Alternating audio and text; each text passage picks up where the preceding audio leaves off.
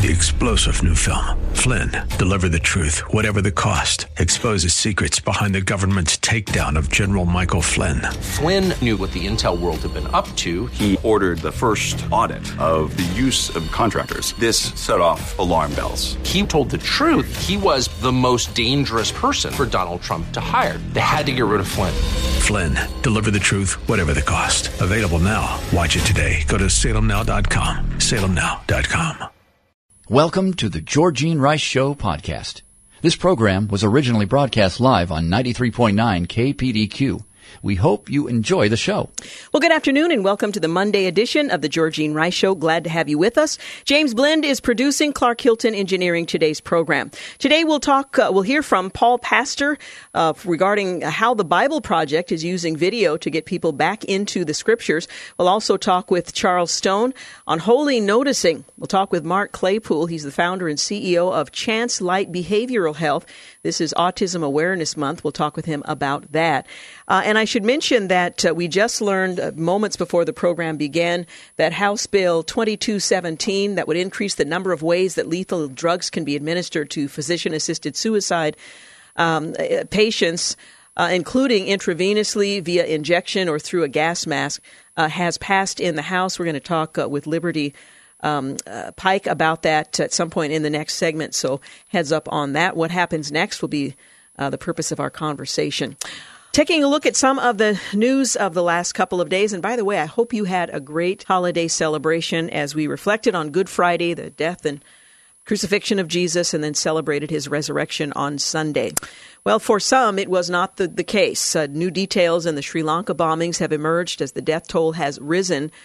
The series of bombings that ripped through churches and hotels there on Easter Sunday left at least 290 people dead, more than 500 people wounded, were carried out by 7 suicide bombers, and investigators are examining reports that intelligence agencies had actually been warned of possible attacks, but did not pass that along. No one has taken responsibility for the bombings. The defense minister there described the blasts as a terrorist attack by religious extremists, and police said 13 suspects have been arrested.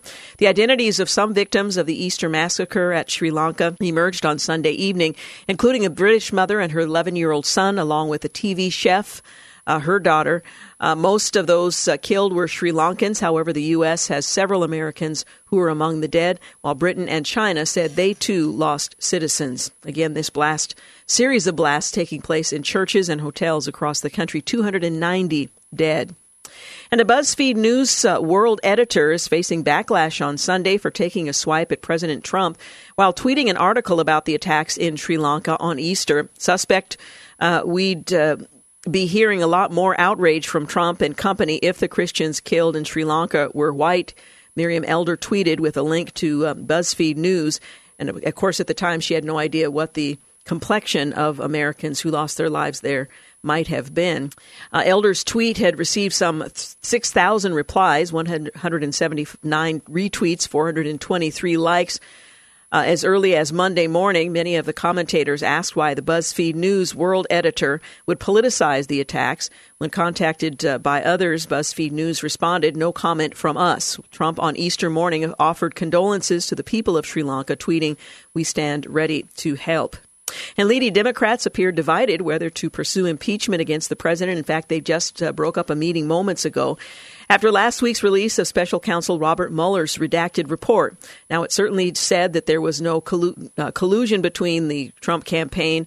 Mueller did not weigh in on whether or not there was an effort to block the investigation, and there were certainly lots that's unflattering to the president. But wringing the hands of the Democrats and determining what course to take, I'd say about 90% are saying no on impeachment for political reasons, not necessarily because they wouldn't like to see him impeached. But there's a small group that says, yes, we want to see impeachment. But the question is weighing out the limited amount of time that's left between now and the election, and whether or not you could get an investigation up and going in time to make an impact. And Nancy Pelosi has already said you can do the same thing in terms of making sure that the American people understand what the Democrats believe the president is guilty of without moving toward impeachment. So the meeting earlier today, which took place and ended just a few moments ago, was to try to clarify the direction that the House was is going to make, moving forward. Anyway, whether to pursue impeachment against the president after last week's release of special counsel Robert Mueller's redacted report that found no evidence of collusion and did not draw a conclusion on whether the president obstructed justice. Representative Elijah Cummings, the Maryland chair of the House Oversight Committee, signaled that Democrats are not yet concerned about the possibility of Russia fatigue and warned ominously on Sunday that the Russians aren't getting tired and are attacking our electoral system every single day. Well, the question isn't whether or not people are tired of talking about Russia and how it attempted to influence the election, but whether or not President Trump should be the focus of any investigation moving forward. Elijah Cummings previewed new lines of investigation against the president and said it might be necessary to hear testimony from former White House counsel Don McGahn and Mueller himself. In addition, Cummings neither fully endorsed nor rejected the idea of pursuing impeachment against the president. 2020 presidential candidate Senator Elizabeth Warren and freshman Democratic Representative Rashida Tlaib, Ilhan Omar, Alexandria Ocasio-Cortez have all called for impeachment, among others. But other Democrats, including Maryland House Majority Leader Steny Hoyer and House Speaker Nancy Pelosi, and 2020 presidential candidates Representatives Tim Ryan and Tulsi Gabbard, have also said impeachment proceedings would be premature or misguided. Representative Adam Schiff, chairman of the House Intelligence Committee, weighed in on the prospects of impeaching the president this weekend as well. Meanwhile, House Judiciary Committee Chairman Jerry Nadler argued on Sunday that despite Mueller's deciding not to charge the president with obstruction of justice, he believes there is still plenty of evidence of obstruction and wondered why Donald Trump Jr. isn't facing charges for the infamous Trump Tower meeting with Russian operatives in June of 2016. Well, the Trump administration is set to inform 5 nations that they will no longer be exempt from U.S. sanctions if they continue to import oil from Iran. Reports on Sunday indicated Secretary of State Mike Pompeo plans to announce the policy, which would no longer renew sanction waivers for allies Japan, South Korea, and Turkey. The other countries no longer exempt for China, exempt are China and India. The waivers for sanctions will expire on the 2nd of May. The Washington Post first reported on the move, and 3 sources confirmed the report to Associated Press. The administration is expecting that Saudi Arabia will pick up the slack rather gladly. Alexandria Ocasio-Cortez is surging in national profile, has inspired a trio of Republican opponents from her home district, along with a multimillionaire mystery donor who could help close the gap in her foe's long-shot race against her just 3 months after taking office. The Democratic Socialist Congresswoman's challengers include an Egyptian-American journalist who has already tossed her hat in the ring, and an NYPD cop turned high school civics teacher and conservative talk radio host, both of whom are seriously exploring a run against her. And the fledgling challenger could get help from wealthy New Yorker committed to backing an Ocasio-Cortez opponent, the New York Post is reporting. We're going to take a break. We'll continue to wind through some of the headlines. We're also going to talk in just a few minutes about what happened in the Oregon legislature earlier today in that passage of the controversial House Bill 2217 passed the House earlier today. We'll talk with Liberty Pike, the Oregon Right to Life Communications Director, in just a bit. You're listening to the Georgene Rice Show podcast. It's aired on 93.9 KPDQ. We're back. You're listening to the Georgene Rice Show, brought to you in part by Liberty Coin and Currency. We're winding through some of the headlines of the day. We're also going to talk with Liberty Pike about House Bill 2217 that passed in the Oregon legislature just moments ago. Well, the battle over the Trump administration's effort to add a question on citizenship to the 2020 census is hitting the Supreme Court. The justices are going to hear arguments tomorrow over the administration adding the question, a controversial move that's sparked legal battles throughout the U.S. court system. The Commerce Department that administers the census is expected to argue that it has the authority to collect data on citizenship and that the question is needed to help with the Justice Department's enforcement of the Voting Rights Act. We'll see how that goes. Again, arguments going to be heard tomorrow. And increasingly, voters are, plumbing the reality TV stars to express their anger and seek solutions to intractable problems. Donald Trump is the most obvious example, but look at the Ukraine. This nation of 44 million people just saw a comedian who plays a fictional Ukrainian president on TV win 73% of the vote and become the president-elect. Senator Elizabeth Warren became the first 2020 presidential candidate to call for the initiation of impeachment proceedings against the president on Friday, calling it the constitutional duty of Congress following the findings of Robert Mueller's report. Warren sent out a series of tweets on Friday afternoon saying the partially redacted Mueller report released Thursday had laid out the facts of Russian interference in the 2016 election and wrote Trump obstructed the investigation into that attack. There was no other resource for his action than impeachment, she said, or rather recourse. And the Ninth Circuit Court of Appeals discarded the Trump administration's attempt to block two of California's sanctuary laws and determined on Thursday that the laws which restrict local operation with federal law enforcement will remain in place. The Ninth Circuit did block a portion of the third sanctuary city law that was passed in 2017, known as Assembly Bill 103. The court blocked part of the law. It requires state officials to examine federal immigration detention facilities in California. And the FBI on Saturday said it had arrested Larry Hopkins, the leader of an armed group that's stopping undocumented migrants after they cross the U.S.-Mexico border into New Mexico. Hopkins, 69, also known as Johnny Horton, was arrested in Sunland Park, New Mexico on a federal complaint charging him with being a felon in possession of firearms and ammunition. The United Constitutional Patriots describes itself as a patriot group helping the U.S. Border Patrol cope with record numbers of Central American families crossing the border to seek asylum, despite the fact that the Border Patrol, U.S. Border Patrol, has asked them not to. And on this day in 2000, in a dramatic pre-dawn raid, armed immigration agents seized Elian Gonzalez, the Cuban boy at the center of a custody dispute from his relative's home in Miami. Elian is reunited with his father at Andrews Air Force Base near Washington. For those of you who lived through it, you remember how dramatic that was. At the time, it was under the Clinton administration. And on this day in 1993, the U.S. Holocaust Memorial Museum is dedicated in Washington, D.C. to honor victims of Nazi extermination. And in 1970, the first Earth Day was held. In 1864, on this day, Congress authorized the use of the phrase, "In God We Trust," on U.S. coins. I would hope it would be engraved on our hearts, not just on the metal with which we do commerce. But that's the subject for a whole nother day. Well, sadly, I read the news just moments ago that this morning the Oregon House of Representatives passed House Bill 2217 down party lines. As you might recall, it will increase the number of ways that lethal drugs can be administered in physician-assisted suicide, and that includes intravenously administered with injections or through a gas mask. Well, here to talk with us about what happened and what happens next is Liberty Pike. She is the Oregon Right to Life Communications Director. Thank you so much for joining us, Liberty. Thank you for having me on. Tell us about the vote earlier today. Yeah, we're really disappointed. Our lobbyist has been working practically around the clock. You should see our group text thread between our lobbyist and our PAC director and our executive director and me, just basically combing the weeds for any way we could possibly stop this bill.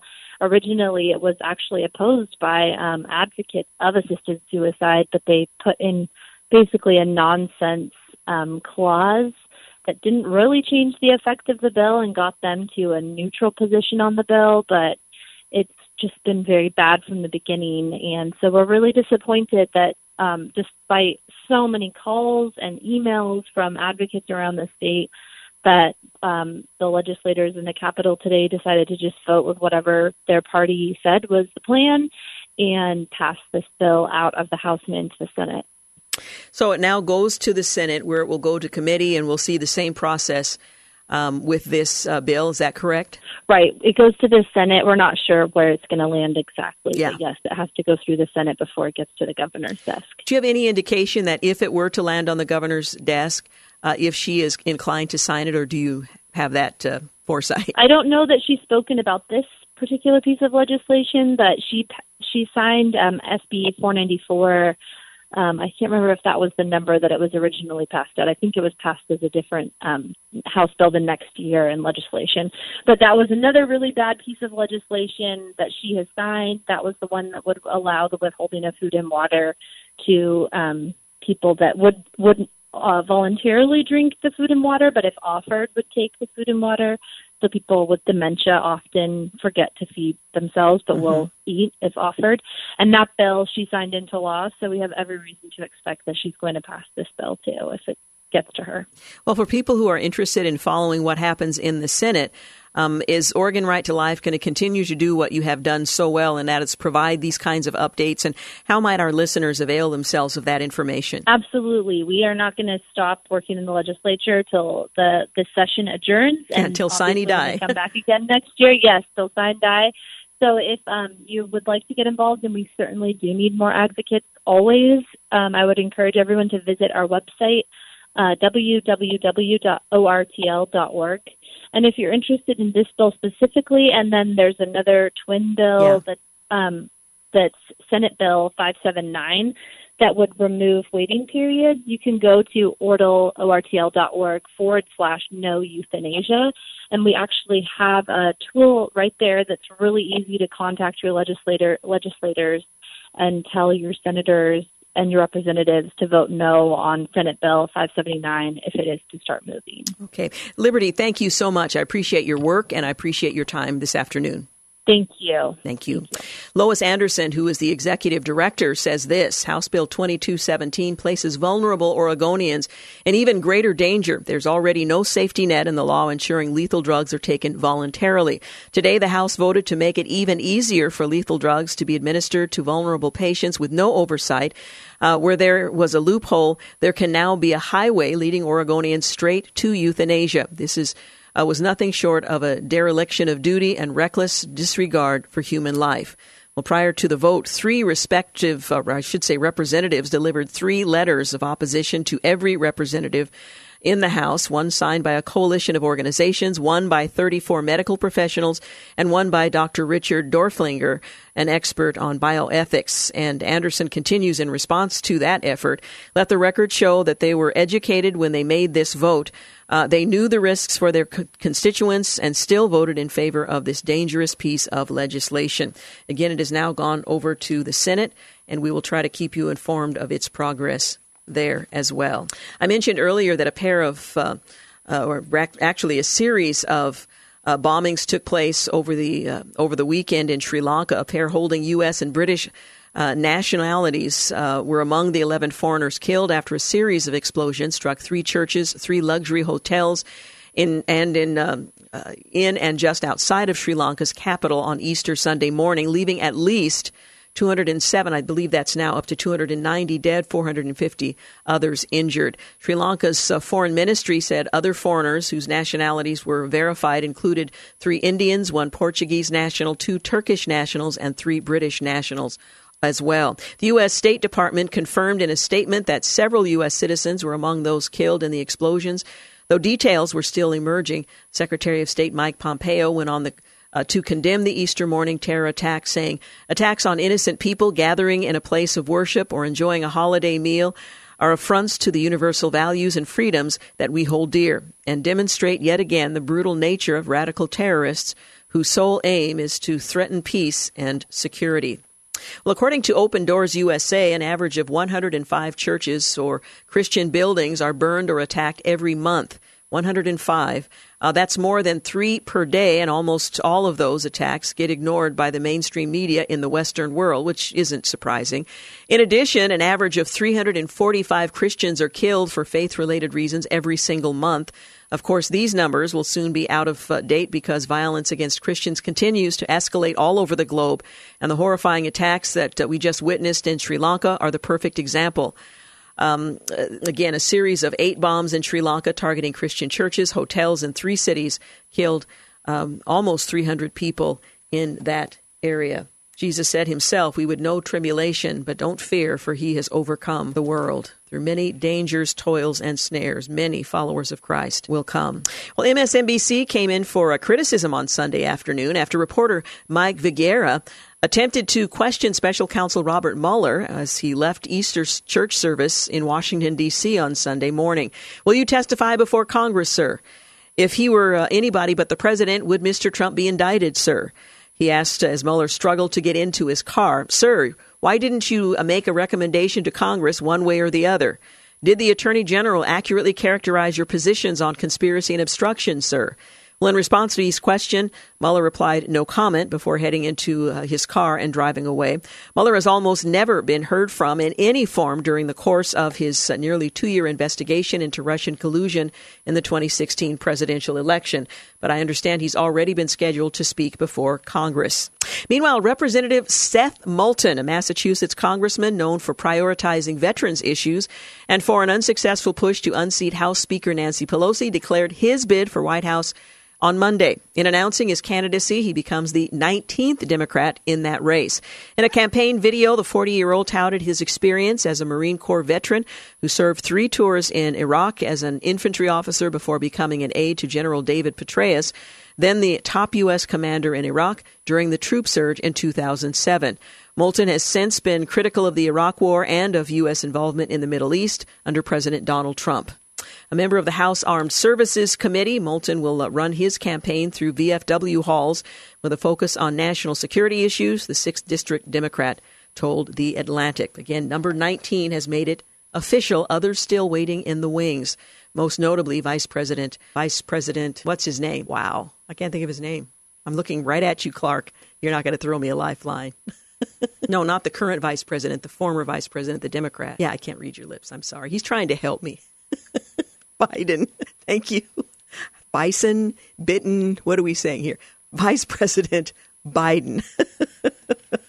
But there are others, and we'll try to keep you up to date as to who they are. We'll be back. You're listening to the Georgene Rice Show podcast. It's aired on 93.9 KPDQ. Welcome back. You're listening to the Georgene Rice Show.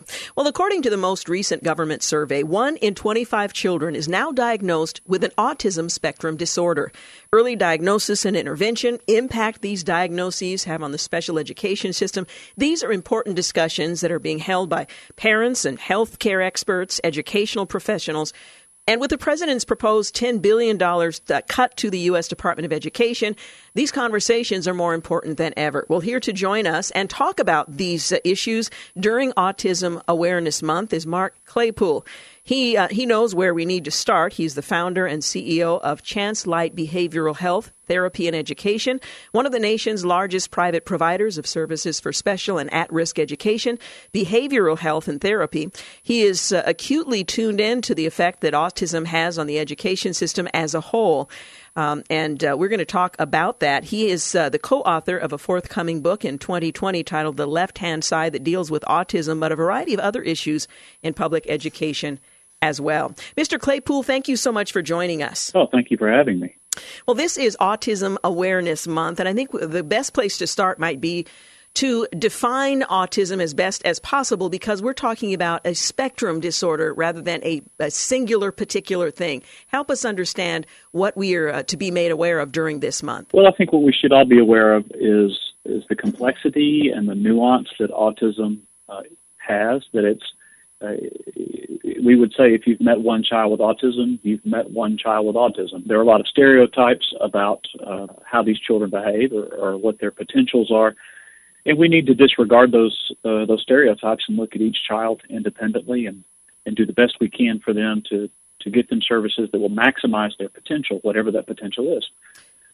These are very difficult situations. It's a very taxing disorder to deal with, particularly for parents and families. It's a great stressor, but there are so many of these children now that we really have to, we just have to embrace this. We have no choice. We have to figure out how to incorporate not just children, but people with autism into mainstream society. Now, is there a thread that ties them together under this spectrum disorder that would distinguish them from other behavioral challenges? Well, certainly there are some things that are sort of common to autism, and I think the root of it is in the name autism. These are young people who, left to their own devices, will continue to isolate themselves and seek autonomy. They do not really seek interaction with the outside world. It's not that they don't desire it, but they're just not equipped for it. That's another common kind of misunderstanding about these kids, is that they don't like people or they don't want to be interacted with, and that's really not the case. They just are not equipped as sort of typically developed children would be to embrace that. So you can see one common thread really that parents notice, and probably the point at which they first seek help is when they realize that their very young child is not making any progress with regard to verbal communication or has a difficulty holding eye contact. Those are very common indicators when children are very young. Let's talk about the Individuals with Disabilities Education Act, or IDEA Act of 2004. Was this effective in addressing the challenges of parents and educators in dealing with young people with a diagnosis of autism spectrum disorder? Well, I think it made a lot of progress. The law itself, the core law is very old. It dates back to the presidency of Gerald Ford. And it was a monumental step forward in the treatment of children with special needs. But it was written at a time when the most pressing issues, or the most often presented problems, would have been children who were blind or deaf, or children who at that point would have been labeled mentally retarded. So we did not have a lot of a variety of diagnoses. Autism was really not well known, not well explored at that point.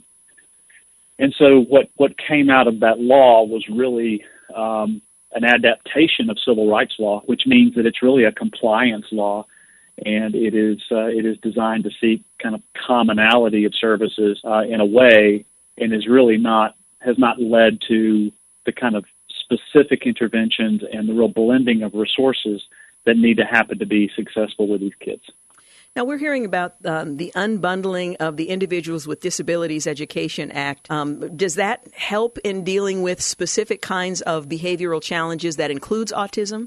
Very much so, I think. And the idea behind this unbundling gets back to, again, the legal framework of special education. So right now, and since the early 1970s, the point of special ed has been to make sure that children are allowed to come to school, that they have free and appropriate schooling in there. They are not excluded from school based on a disability.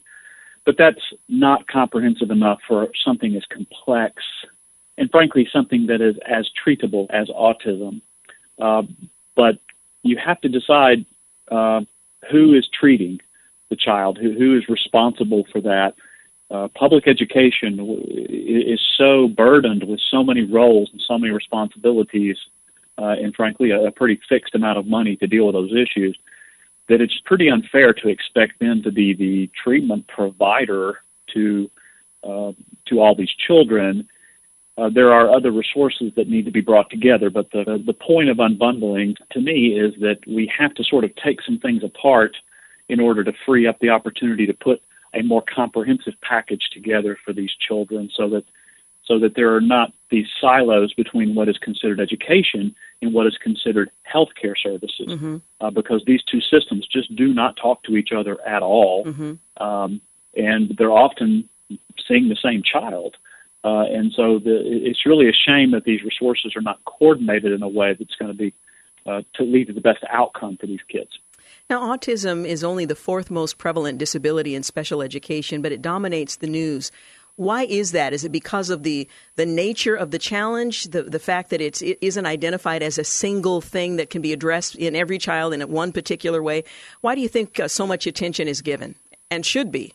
Well, I think it's great that it should be, because there are so many children that have these disabilities, the disability that we would label as being on the autism spectrum.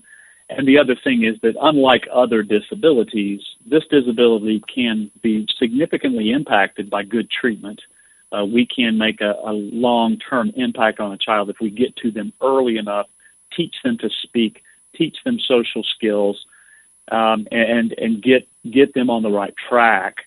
Whereas, children with other sorts of developmental issues, it's a different track altogether. So I think this does warrant the attention, but why it gets so much attention, I think some of that is tied back to the great level of advocacy that groups like Autism Speaks over the years have really pushed, and they've gotten a lot of media attention. It's an interesting disorder. It's peculiar. It grabs people's interest to think about these children and the different things that they do. And of course, there's been popular media like Rain Man and movies like that, which have sort of glamorized or stereotyped in some regards these people as well. But I think all that has come together to create this awareness, which I hope we don't waste. I hope we really, for whatever reason people are aware, it's a blessing to have that awareness so that we can leverage that. Now, we're just about out of time, but let me ask you, a parent who's just been received a diagnosis of autism for their child, what should they do first? Well, what they should do first is make sure they have all of this documented, that the assessments they've received from a physician are complete, and then they need to go and visit their local public school system and make their school system aware. Even if their child is not yet of school age, technically, legally, the school system in their community is responsible for helping them and providing services. So they need to seek that out.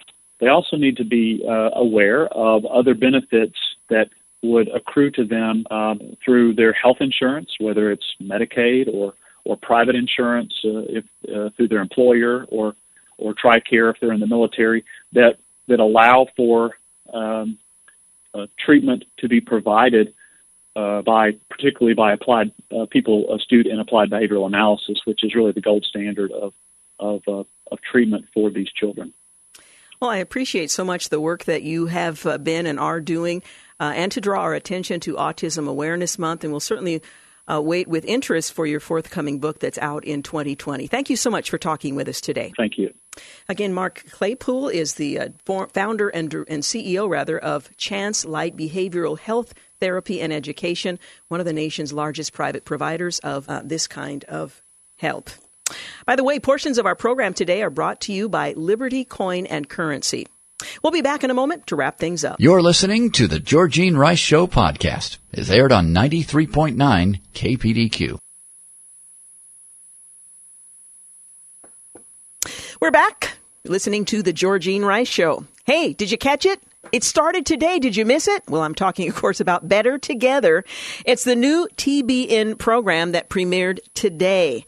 They discuss family and friends and faith. No topic is off limits. And you can find out what happens when real friends, this isn't a manufactured friendship we're talking about, but real friends get together for real conversation. Better Together. It's TBN's newest original series with Lori Crouch, and they're going to address the many issues that concern women with a balance of spiritual and practical commentary with interviews and fun. You're going to laugh, you're going to cry, you're going to ponder the conversation. Lori's going to be joined by some of her close friends like Christine Kane, Cece Winans, Victoria Olstein, Lisa Harper, and many, many others. Better Together is created by women for women, engaging in real conversation. So let me encourage you to check it out. Premiered today at 10:30 a.m. I'm not sure if that's going to be repeated in the Portland market, but you can check it out tomorrow, 10:30 a.m. right here in our community. That's TBN's latest program, Better Together. Check it out. Well, speaking of women, I want to remind you that there is a great opportunity right here in our community to come together as sisters in Christ, and those who are seeking or are curious or just need a good laugh. This is an event for women, by women.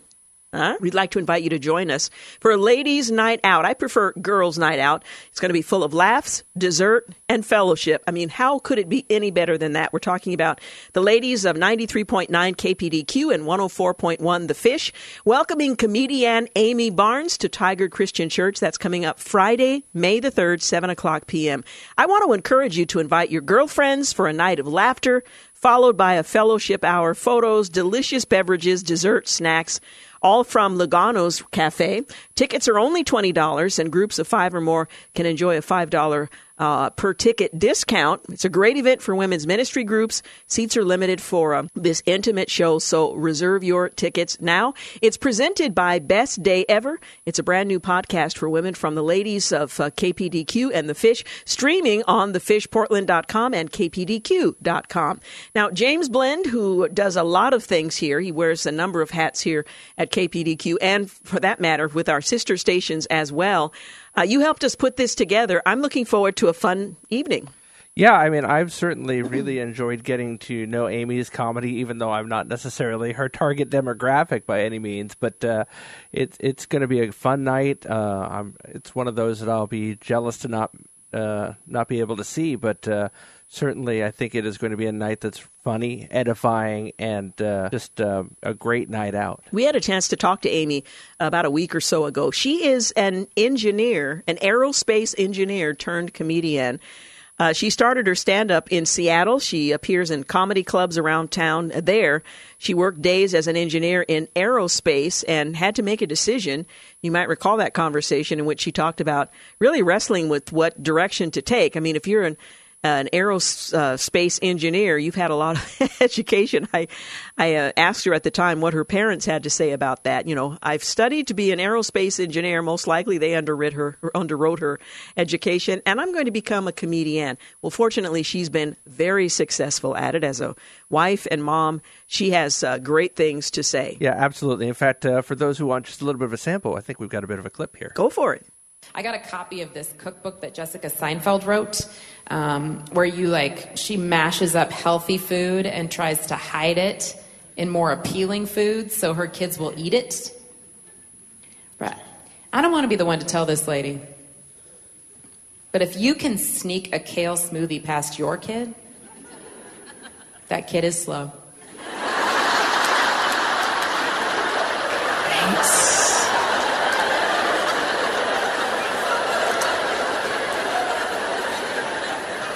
I don't really feel like the vitamin A deficiency is his biggest problem today.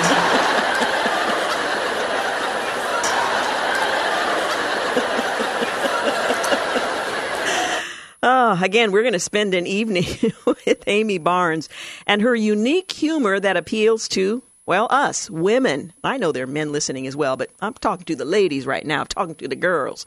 Anyway, we'd love to have you join us. Again, it's going to be coming up on Saturday, May the 3rd, 7 o'clock p.m., and we're going to be at Tigard Christian Church. You can check that out online with all the details. Is it on our website? Because I couldn't find it, James. Yeah, it should be on our website. Absolutely. Okay. So go to kpdq.com and get all the important details. And again, if you have a group of 5 or more, you can enjoy $5 off each of your tickets. Normally, those tickets are $20. So we're talking a couple weeks from now, but we would love for you to join. It's less than a couple of weeks. We'd love for you to join us. Yeah. Now, how did you find Amy? I know we were scouring all over looking for a female comedian that we could have join us for an evening, kind of a follow-up from our Thrive event, to just invite women to come out together and have a good time. You know, it's one of those things that having good relationships with good people benefits occasionally. Actually, it always benefits. But I'm good friends with my counterpart at Salem, our stations that we own in Sacramento. And they did a women's event last year with her, and it went really well, and they recommended her to us. Well, excellent. Again, you're invited. We'd love to have you come. Go to kpdq.com for all the important details to register and plan to join us. Hey, taking a quick look at what's going on the remainder of this week, Kathy Branzell will be my guest on Monday. Well, actually, we moved her to, this is Monday.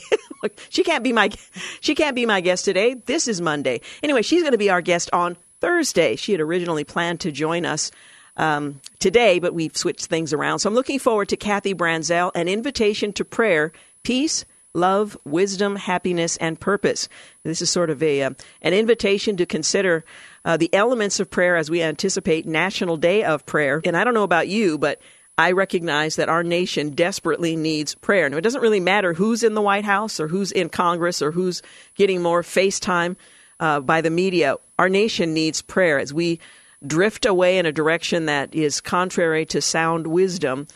We need to be men and women of prayer. So we're going to talk with her on Thursday. Kind of got this out of order, but you get the idea. On Tuesday, we'll talk with Jeremy Treat. Seek first, how the kingdom of God changes everything. And of course, that's a reference to the scripture, seek ye first the kingdom of God. And all these things, the things that we need, the things that we worry about, these things will be added to us according to God's wisdom and His generosity and His grace and what's in our best interest. So we'll talk with Jeremy Treat on Tuesday about that. On Wednesday, my guest will be Chris Howard, rock star grandparent. If you want to be a grandparent with a legacy, if you want to influence and have a relationship with the grandchildren in your life, you want to listen in on Wednesday. We'll talk with Chris Howard, rock star grandparent, how you can lead the way and light Light the Road and Launch a Legacy. That will be on Wednesday. And again, on Thursday, Kathy Branzell, an invitation to prayer. And then on Friday, we're going to lighten things up. We'll take a look at the lighter side of the news. So I hope you will join us all week long. We'd love to have you. I want to thank James Blend for producing and Clark Hilton for engineering today's program. And thank you for making the Georgene Rice Show part of your day. Have a great night. Thanks for listening to the Georgene Rice Show podcast. If you'd like to download a podcast of the show or would like more information on today's guests, please visit the show at kpdq.com or on Facebook. Follow the show on Twitter at GRice Show and like us on Facebook. And join us live every weekday at 4 for more critical thinking for critical times on 93.9 KPDQ. 3-star General Michael J. Flynn, head of the Pentagon Intelligence Agency, knew all the government's dirty secrets. He was one of the most respected generals in the military. Flynn knew what the intel world had been up to. He understood its funding. He ordered the first audit of the use of contractors. This set off alarm bells. The explosive new documentary, Flynn, Deliver the Truth, Whatever the Cost, uncovers the facts behind this scandal. Flynn told the truth. He was the most dangerous person for Donald Trump to hire. I find out the worst enemy that I'm going to face in my life is right here in America. They took my assessment and they wanted me to change it. And I was like, I'm not changing it. They had to get rid of Flynn. With in-depth interviews, archival footage, and never-before-seen personal records of the man behind the headlines. I just felt like I was drowning. Flynn, Deliver the Truth, Whatever the Cost. Available now. Watch it today. Go to salemnow.com. salemnow.com.